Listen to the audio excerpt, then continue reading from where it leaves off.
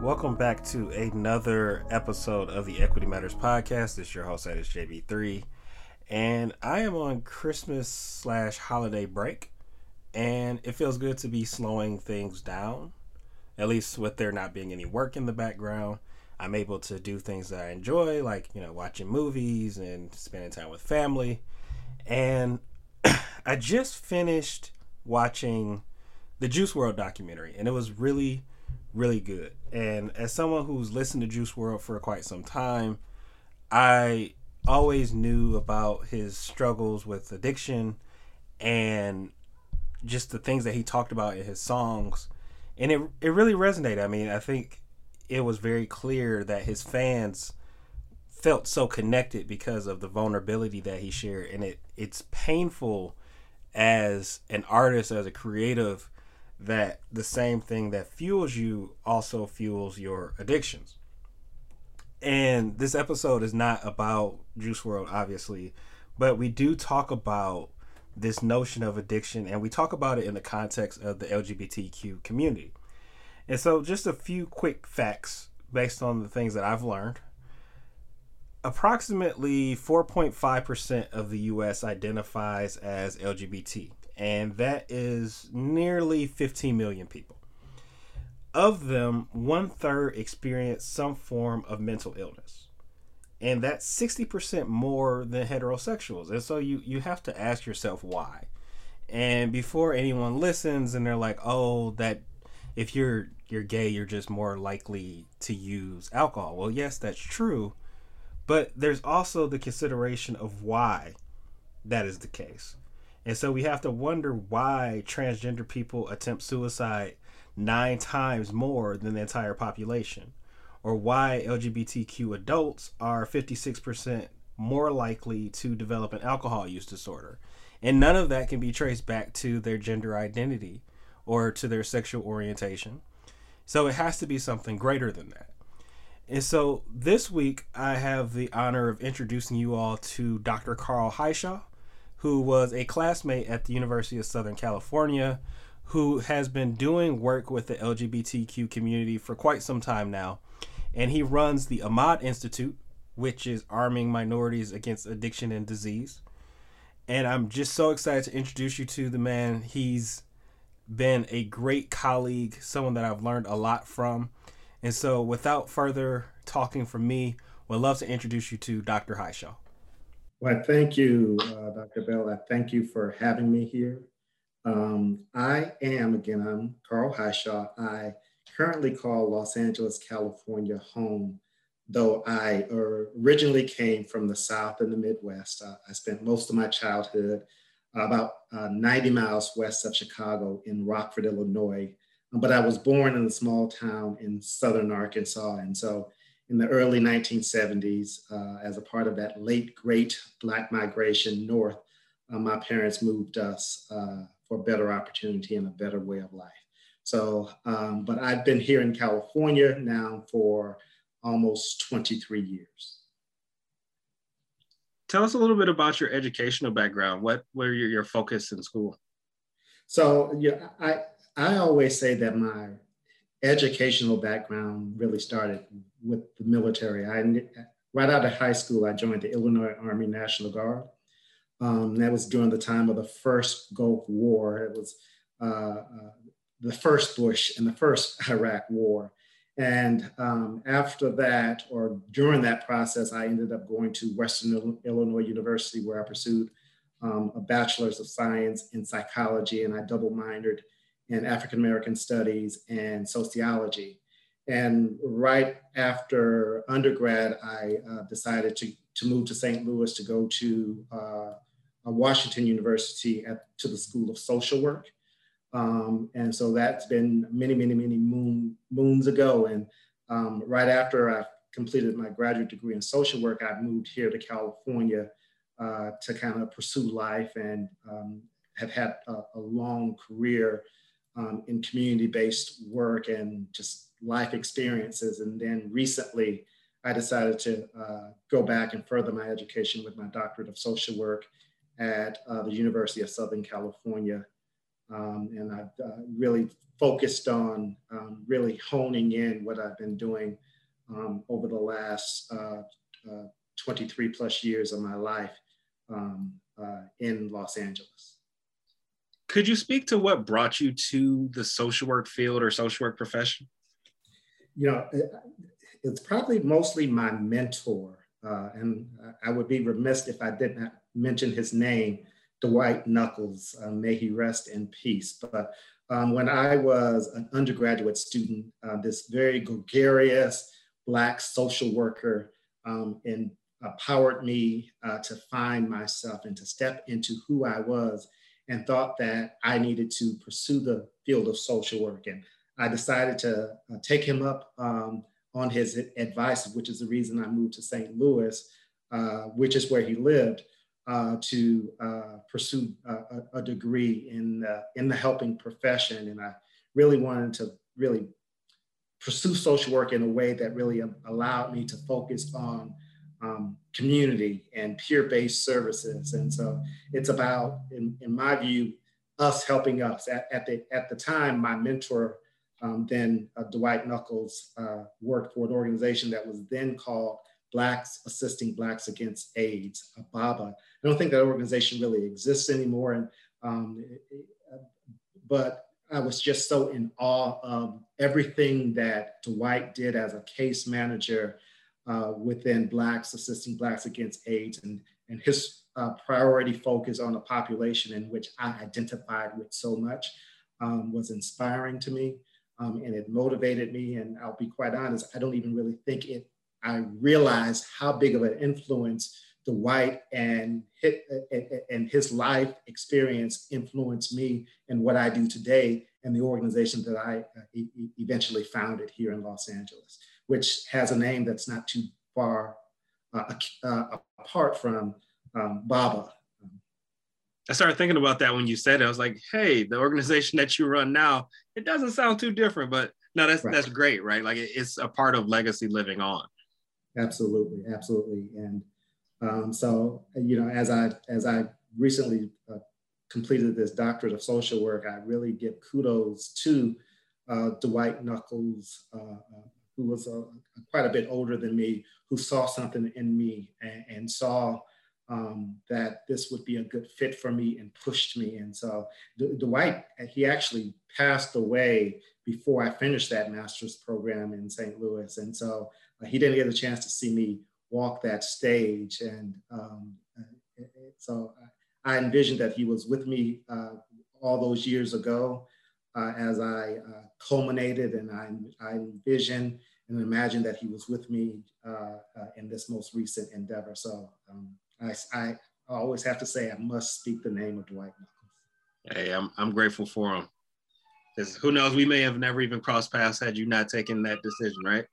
Absolutely, absolutely. So, Dr. Highshaw, because you got to say it, you got to get used to hearing it. Can you describe for us kind of the relationship between the LGBTQ community and addiction, right? And I don't want to frame this from like a deficit model, but the way that we often talk about it or see it in the literature is that there's a connection. And so could you unpack that for us? Yeah, so, I'm always trying to be very careful of not going down this pathology line of LGBTQ people and addiction as something that is especially unique. The reality is Black LGBTQ people, or LGBTQ people in general, have many of the same issues when it comes to addiction and substance use disorder, but things are different when it comes to treatment and support for this community. I'm one of those persons who believes that when people suffer from addiction or as well as other mental health issues, that when they are able to access supportive services that embraces them for who they are and all of who they are in a way that is both culturally affirming as well as affirming of who they are with regards to their sexual identity, the sexual orientation, gender identity. It's important that people are able to access services in a way that allows them to be seen for who they are. And I think that's really where there is a huge gaping hole, especially with regards to Black and brown LGBTQ people. I think within the support space of addiction, you'll find a whole host of peer-based supportive services that really do cater to the masses, but that also addresses some culturally relevant kinds of points of view from that peer-to-peer perspective. But it's not so much the case in a more dramatic case for those who kind of live at that intersection of Black and brown and LGBTQ as well. So my hope is that I bring more awareness to what our community issues are and our needs are, to be of a support from a peer-to-peer perspective, if you will. Addiction across the board affects every community, and LGBTQ people are not necessarily affected in any higher disproportionate rate with addiction, but nevertheless, they are not supported at a proportionate rate for what is needed. So in that same vein, and I think this goes back to like dominant narrative, and folks tend to put a microscope to this particular population and mental health, in suicide, death, in addiction. What are some of the disparities that you've observed? I think this is coming from more like my public health lens when it comes to having these conversations. Well, so, Black LGBTQ or LGBTQ people in general face, a whole set of challenges in terms of becoming homeless, as well as challenges when they're trying to avoid being homeless. That affects substance use. That affects the way in which people use. LGBTQ people face social stigma and discrimination, or really rejection by family. All of that adds to kind of physical and mental strains and challenges that everyone has to face. But for LGBTQ people especially, it becomes a different level of barrier. Frequently LGBTQ people have a difficulty finding, they suffer in finding shelters that accept them. They find difficulty in finding, again, support systems that are on par with their heterosexual peers.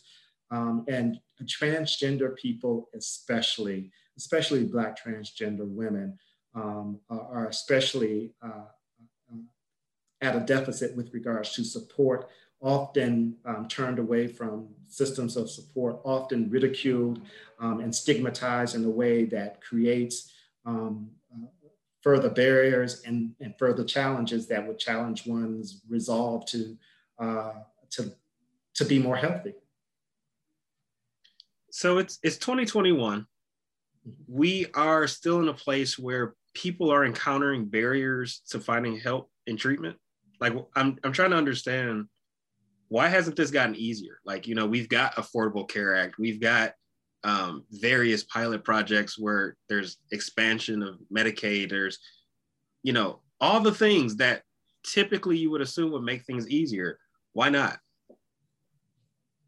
My perspective is that, and my voice comes from the Black LGBTQ intersection space specifically. And I think, I feel as if that there is a complete devoid of significant community engagement support that embraces community. I think the field's desire to be so clinical in nature, clinical and cold and sterile in the way in which we deal with people is a hindrance. I think culturally appropriate, community grounded approaches that incorporate the lived experience of people on the ground within the workforce creates better opportunities and better support systems, especially for Black and brown LGBTQ people. And so for me, it it's about kind of a sense of community theory, if you will. We are all stronger and better together, and we're working together better. But when we medicalize systems of support across the board, don't get me wrong, the clinical piece is very, very important. But I think community engagement is especially important from this non-clinical peer engagement support mechanisms that I don't think are in enough supply across the United States of America. I think in certain segments of the population, especially certain kind of metro areas like LA, things are kind of come on board. I'm sure Detroit, New York, DC. But for me, it's really about the lack of comprehensive community-based engagement. And now you're speaking my language, right? You know, being a macro social worker, community engagement is like my first love. Like, how do we create intentional pathways to give feedback to the system so that we can improve it? And you hit the nail on the head. It's by talking to the people impacted by the problem. And I still kind of roll my eyes because, like, have we not figured this out yet? Like, how many more reports do we need to put out? Like, talk to the people, talk to the people. I'm not so certain that, some of our leading professionals have figured that out. You think about the way in which programs and support systems are designed, and they're often designed within the bubble, within the professional space, right? Within the space of individuals who may have matriculated through a particular academic program. And I always say lived experience is just as valuable as academic experience when it comes to dealing with people on a community level. So one can't go without the other. And so as academia and the powers that be put together design structures for community, all too often they're doing it removed from community and bringing some sort of a matrix or some sort of a program into community to see if it works. Well, no, community can work together and solve its own problems. I remember once upon a time doing some technical assistance for this grant, and I think they wanted to like literally hurt me because I talked about this idea of community engagement as the pathway to sustainability. Because, you give somebody a grant, they go out and do the work, the grant dries up, the organization moves on. But if you actually equip the community with the tools and the assets, and they're a part of the process from beginning to end, there's a greater likelihood that this thing will live on beyond whoever's at the helm of some organization or whoever's writing these grants. And absolutely, like I said, I just don't get it. Like, why doesn't everyone get this? Absolutely. Yeah, it's befuddling to me. So the last question I want to ask really around kind of this, I don't want to call it a problem, but this understanding is something's got to be holding these inequities in place. And so when we think about the difference in treatment, the difference in social stigma, what are some of the root causes that carry this inequity beyond its desired life? I got an answer. Systematic racism. It is that simple. The system is designed in a way that does not, and again, I'm speaking particularly from the Black LGBTQ point of view, that my perspective is that the system is designed in a way that does not value or support Black LGBTQ voices. It just does not. And the way in which the system and the industrial complex, if you will, is designed for funding of programs and who gets funded to do the work to prioritize communities, there's a problem. And I always say, so the work of the organization that I work with, we're not going into a community to solve a problem. We are the community. We're here. We're doing the work, so we're not going into a place. And I think far too often we've gotten into the business of social services and nonprofit conglomerates, if you will, being funded, well intended as they may, to do the work that they are not necessarily prepared to do in a culturally appropriate way that will be significant for the population that needs the most. You know, I always say language often matters, and so many times these organizations and these entities say, well, we're going to target that population. And I always say, well, why don't we prioritize the population? Who should be the priority, and how can that priority population influence the work of itself? And until we really start changing the way in which funding gets trickled down to community, I think we will forever be behind a boulder. I think there are systems in place that require certain application requirements that community-based nonprofit organizations who are on the ground sometimes can't meet the threshold, or they can't get their foot in the door because they haven't had the contract. The contract is what qualifies them. The previous contract qualifies them to do the work, and that's problematic. I think you know, we need to shake up the way in which you know, the federal as well as local government fund the work that happens within the community. I'd also say shake up the way in which our community-based foundations fund the work. You know, all too often organizations can't access resources to do the work because they may need an invitation from the foundation in order to submit an application. And they can't submit an application because they don't have the relationships. They're not a part of the good old boy club.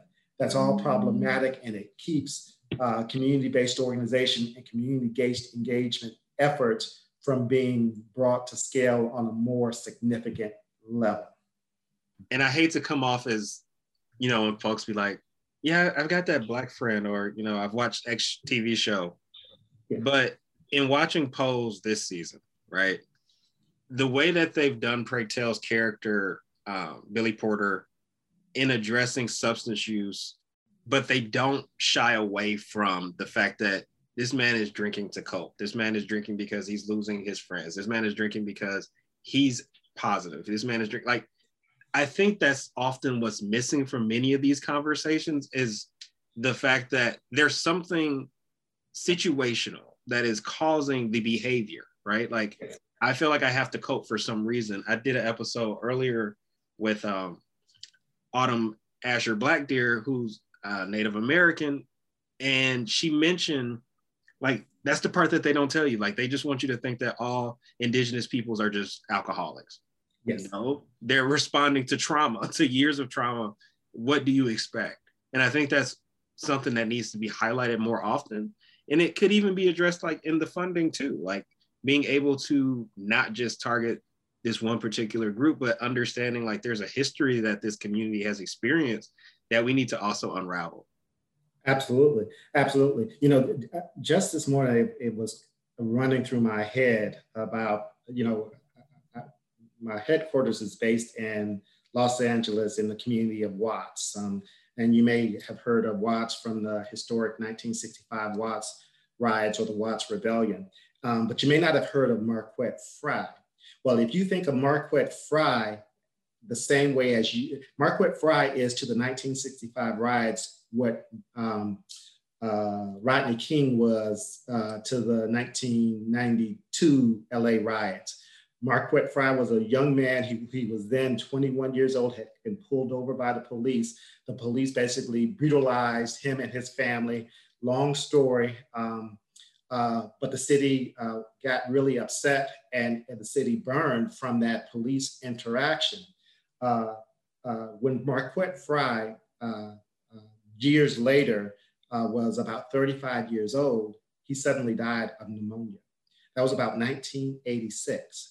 1986 died of pneumonia. While I'm not necessarily equating Marquette Frye as someone who died complications of AIDS. But when I think of 1986 and pneumonia in LA and what was happening and the purported life that Marquette Fry had, I say nothing much changed between 1965 and then into 1980s when Marquette Fry passed away of pneumonia when AIDS was coming onto the scene, and what sort of supports were there to help that young Marquette Fry when he was 21 years old, when he was engaged in this traumatic police interaction experience. And then you push forward to Rodney King, who had a substance use problem. And again, Marquette Fry ended up having a substance use disorder problem over the course of his lifetime as he grew into adulthood. Same thing with Rodney King. He suffered from substance use disorder. And years later, how did Rodney King pass away? He drowned in a pool related to his substance use.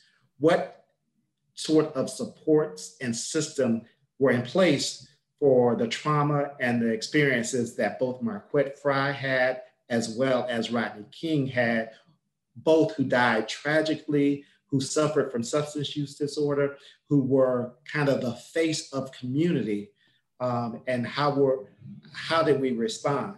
I think a complete failure. And case in point, I would dare say, there are many other Marquette Frys and Rodney Kings who have come along since then, who haven't been murdered, but who have been traumatized by police or community engagement and have been put into these a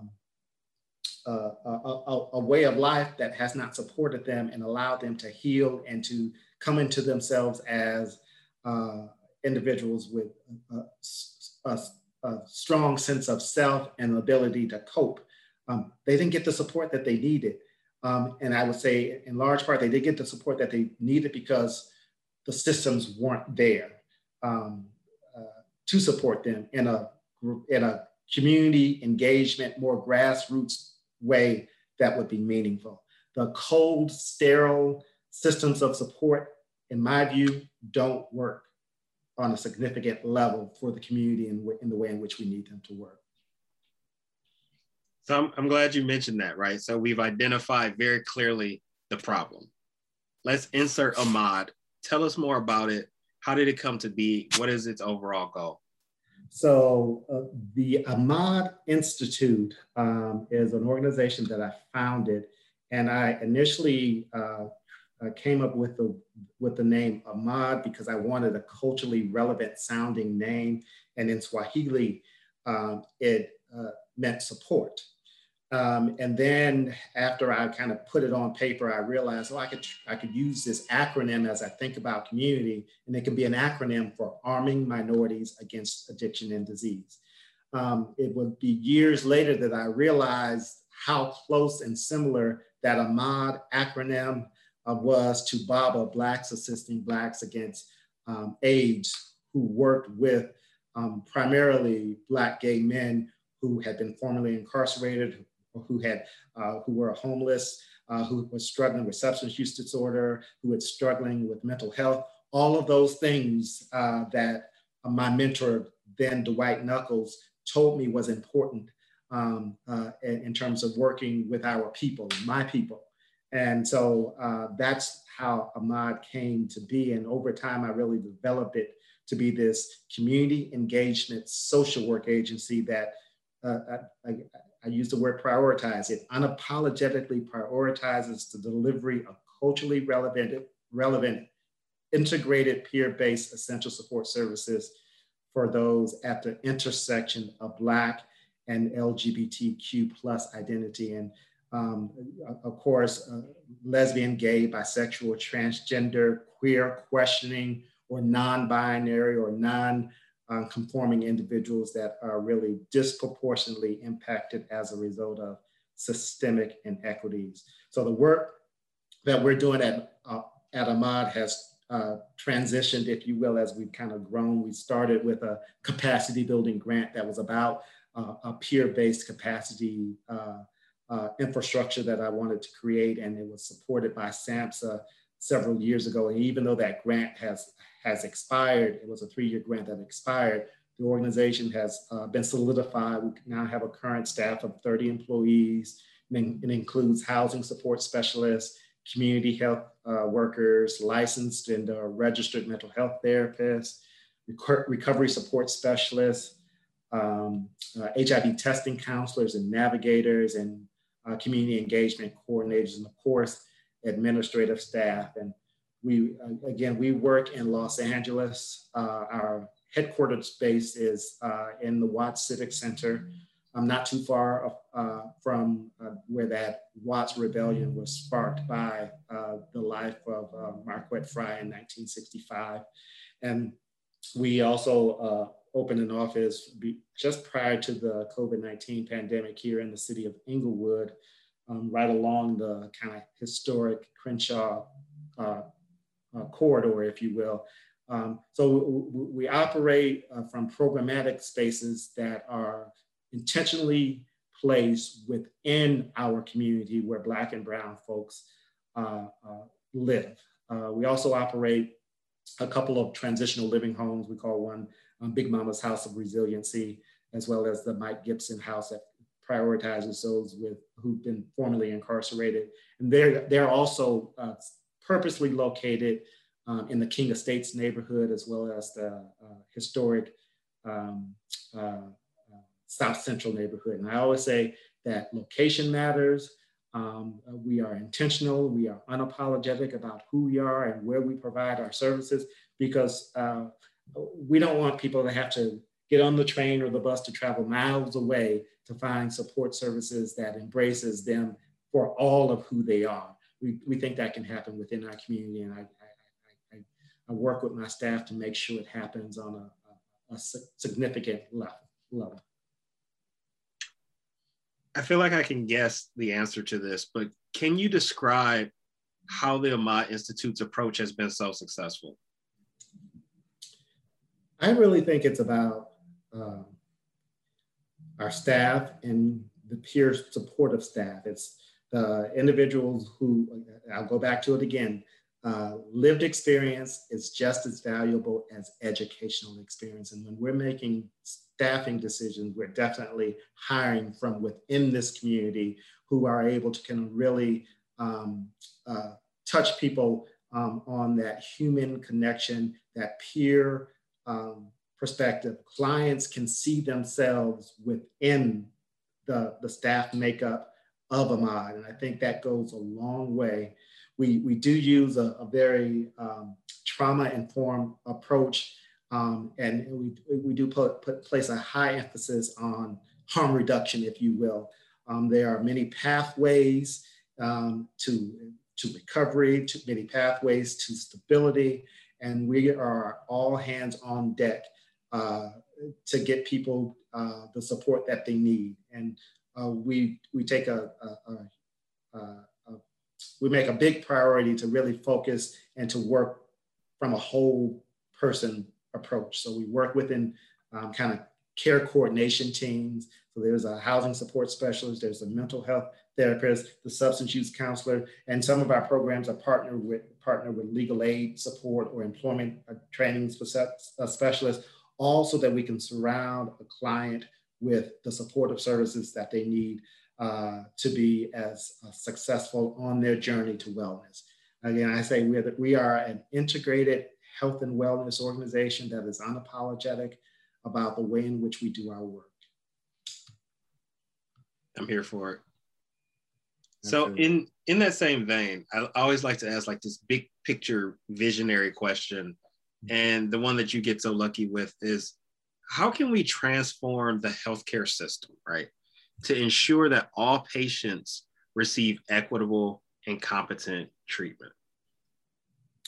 Yeah, I think transforming the system means almost flattening the systems. I love the concept of community health clinics and people getting services within their community and that whole service support system. I think that makes a lot of sense, especially for communities that are especially disproportionately impacted. I think it absolutely makes all the difference in the world that a health system also has in it people with specific lived experience that is absolutely relatable, not from an academic only standpoint, but from a lived experience. I need to be able to know that you see me, that you feel me, that you understand what I'm going through, that you can identify this trauma, that I may not speak with my mouth, but you can see it. I think all of that has to be in place. I always say, when we're talking about HIV specific work within our community, I always say that people don't live their lives within some HIV prevention or treatment service silo. When people are homeless, they don't live their lives within the silo of only being homeless. An integrated approach is so absolutely important. You can't expect someone to adhere to a medical regimen that is important to saving their lives if they are homeless. You can't expect someone who has a severe mental health challenge to be adherent to an HIV prevention treatment, an HIV prevention medication regimen if they have significant mental health untreated diagnosis. So all of it goes together. An integrated approach is important. A community-centered model, I think, is important. So I love community health clinics that work from community, that especially engage community in a meaningful way. And so part two of that question, and it would be naive of me to say that stigma doesn't exist within healthcare, because damn it, I know it does. But what can we do to address the stigma then attached with seeking treatment? You know, I think that the system in itself should spend significant resources on peer-based programs that, in my view, help to destigmatize treatment. So again, sometimes it takes people to come within the system, to come into contact with people who may look and love like them because they can see themselves in that program, in that service delivery. And thus that stigma can be further destigmatized, if you will. So I absolutely think peer-based essential support models go a long way, not in terms of not only being able to meet the needs of the clients, you know, from a one-on-one perspective, but it creates a narrative that makes treatment and support relatable, if you will, to the community. And so it all starts with the workforce. These treatment support centers that are so heavy white coat type clinical sterile settings, community won't see themselves in that, and they will steer away from that because of stigma alone. I will say that I think as a community, there has been so much positive language that's been intentional by Black creators who've gone out of their way to talk about mental health and treatment and health services. But these are absolutely organic things that are happening within the community. But what needs to happen is some funding needs to go to some of these organic voices so that they are magnified in a much more significant level. But again, I think that the system has been designed in a way that the authentic voice of community is locked out because they've not done that officially before. And often they're looking for entities and organizations and institutions and certain professionals who fit a certain cloth than to engage population in a way in which they are incapable of doing. It needs to be organic, and the system should be designed in a way that makes sure that these organic, grassrootsy, community entities are supported in a much more significant way. I've got two follow-ups. You mentioned Black creatives. Who do we need to follow? Because that's always my thing. Like, where are the voices that I need to make sure that I'm hearing? I'm probably going to have to come back to you because I'm really horrible with names and remembering and giving people credit. But I'm certain that I can come back to you with some names and some people who are doing some phenomenal work. But off the top of my head, there's a few organizations that I put out there. Black Justice Coalition, which is based in DC. In the Meantime Men's Group, which is based here in LA. True Evolution, Gabriel Maldonado, who's also based here in Riverside. I would dare say NASM, which is a significant organization based in Atlanta. These are solid grassroots organizational entities that get community and they get the importance of nuanced engagement across this kind of integrated approach. I would be remiss if I did not mention Black AIDS Institute and Rania Copeland there. So there's a host of them, but often I feel bad that I start listing people and names without having kind of organized it in my head, but yes. I actually, I followed, I'm not sure how I found her, but I know she's connected to a Mod Institute in some way, Vanessa. Wary, yes. And so following Vanessa Wary and seeing some of the things that she posts, I'm just like, why haven't we amplified these voices? Like, these are the things that you talk about, the way we transform the system is we create spaces where people's voices are heard, and voices like Vanessa clearly stand out. Absolutely, Vanessa. So there was a project that she was working on with us here in Los Angeles. We called it Black Lesbian Action Coalition, but it's specific to mental health and Black LGBT community, and we did it in partnership with the Los Angeles County Department of Mental Health. Again, and this is what I mean by support not being significant enough.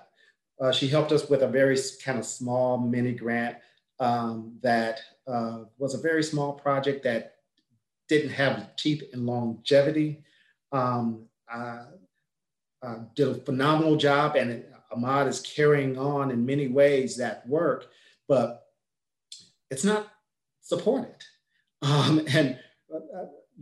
Black professionals, Black LGBTQ professionals with this lived experience deserved and should be compensated in a way that is significant and comparable to the work in which they're doing on behalf of the community. And that requires government and foundations and funding sources to step up to the plate. I wish we had a much more stronger kind of fundraising arm, if you will. We, as an organization, we need to do and to strengthen that. But at the same time, I think that there are systems and things in place that should absolutely already be supporting this kind of work. The work that Vanessa does and others do, especially from the Black trans woman perspective, having them at the table and leading the work is so extra important. We've just recently named one of our staff members. She just celebrated 3 years of employment here at Ahmad, Nina Barkers, who is now our manager of Black trans equity. And the work in which she's going to be leading is really helping us to amplify trans and non-binary voices in a way that is much more meaningful, so that the work is done. But I still go back to the way we pay for this stuff is not being supported by the system, and that's problematic. And I say we need to shake it up. We need to make some noise. We need to call some people out to reform, reshape the way in which work gets supported in community. The second thing I was going to mention closely tied to that is this just the notion of diversity, right? I think about Lansing, Michigan, and when you find a Black doctor, right? Like, oh my God, I found a Black doctor. And then I think about all the other people who have that same experience, and then those people who get cut out of that. Because it's like, I know that Black doctor is tired. Like, there's no way that they can see all of us, but all of us want them. And so I imagine the same thing would be relevant if we're talking about LGBTQ folk who find a doctor who identifies the same way. It's like, oh my God, I found a doctor. But then the burden falls on them. It's like, oh my God, there's no way I can treat all the folks, even if I wanted to. And so I think part of it is just the representation. Like, we need more people of diverse background and experience to be in these spaces. So root causes get out the way because we got things to do. Absolutely. You know, we were just, I came huffing and puffing to this room because I was in a staff meeting, and one of the issues that we were talking about, because it's mental health month, and all staff kind of was chiming in, and we had an exercise of what are we doing for our own mental health. Yes, we are doing mental health and providing support services for clients in general, but outside of Ahmad, where are we turning to for our own personal needs and our own, our own personal access to finding Black mental health therapists who understand the nuances of our lives and who can engage us the way in which is meaningful. You know, it becomes far and wide in terms of what the lack is far and wide. Yes, there are lots of people who will say that we're here for you, but they don't get you. They don't understand you. And then so the few who are there, you're right, could easily become overwhelmed. But we were just having that very same conversation about mental health therapists here in Los Angeles. And there are some great ones, absolutely wonderful therapists, but the field needs to invest in ensuring that Black therapists are able to have the infrastructure to be able to meet the demand that is clearly here within the community. And that means funding Black mental health therapists to be able to do the work and not locking them out of the purported support systems for payer reimbursement, something that I don't know much about, but I just find that all too often we're locked out of the system. Mm-hmm. Dr. Highshaw, anything Dr. Bell. anything you want to leave the listeners with? Of course, I'm going to ask how do people keep up with you, but any last thoughts or notes? You know, my lasting thoughts are just for us as people and as a community to think about the way in which we engage community in an equitable kind of a way. I love the name of your podcast, Equity Matters. And that's really what we celebrate in the way in which we do our work at Ahmad is through this kind of approach that is intended to undo harm that is continuously being perpetuated on. And that means tearing down systems, making noise, pushing back. And I think as a community, we need to continue to do that. I think we've done great work with Black Lives Matters over the last year and a half. And I think progressive rounds and visibility and the importance has been seen, but I think we need to keep it up. We can't take our foot off of the pedal. We need to make sure that we hold systems and accountable. We hold political officials accountable. I'm really inspired by what's happening with the new administration. I think there's going to be some great things that are going to come about, but let's not just be complacent and think that it's going to happen. Let's hold people accountable and push hard. And so as folks are pushing and they need additional guidance, how do they keep up with you and the Ahmad Institute? So if you can visit us at ahmad.org, that's AMAAD.org. They can follow us on Facebook, Twitter, Instagram. The handles are all at Ahmad Institute. I don't know much about Instagram and some of the other platforms, but we have them, and we have a communication specialist who's on board who kind of makes sure that our voices are heard across those platforms.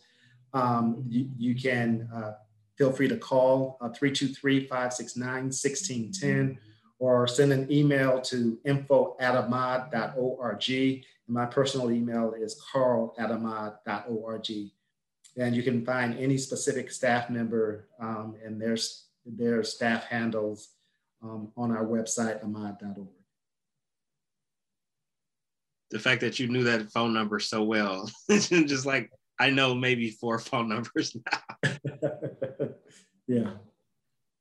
Dr. Highshaw, I appreciate you and the time. I'm grateful for the work that you're doing. And I really appreciate, like, I know that you mentioned Mr. Fry in class before, but I don't think I caught the entire narrative and the way that it lines up with the history of that area. And to hear that you're even working like blocks away is really exciting, because you get to remove the shadow that may be casted there, and you get to shine a new light. Absolutely. Well, thank you, Dr. Bell. Keep shining. I'm glad you invited me. Looking forward to a wonderful continued season of Equity Matters. You and me both. Certainly want to give a shout out to Dr. Highshaw, as I mentioned, a close friend and classmate who has helped me to understand many a thing, and just grateful for his friendship and guidance. This episode was packed with a lot, and so the theme started off as addiction in the LGBTQ community, but I feel like we touched on mentorship. We talked about the role history plays and how things continue to show up over and over and over again. And so as you're listening to the episode, I hope that you picked up on some of those themes and the others as well. I don't have much for our post-episode wrap-up. What I will say is the Equity Matters Social Justice Academy links are now live. So if you're following us on Twitter, that's at Equity Matters PC, or on Instagram at Equity Matters Podcast, the links are in our bio. Sign up for our listserv to stay in the know. Right now, I am contemplating if I want to do a second set of courses. The first round, I believe, has gone very well, and people have been very receptive. I've got a few ideas in mind that I think I could stretch out as a follow-up, but we'll see how that goes. Also really excited that very soon I'll be able to announce the new partnership that we have set up with an institution all about behavioral health. And so I will have more on that in the new year. And just really excited for the things to come. So as folks are taking time off, if you're listening to this, thanks for tuning in. Really appreciate you all for rocking with me. And of course, Equity Matters.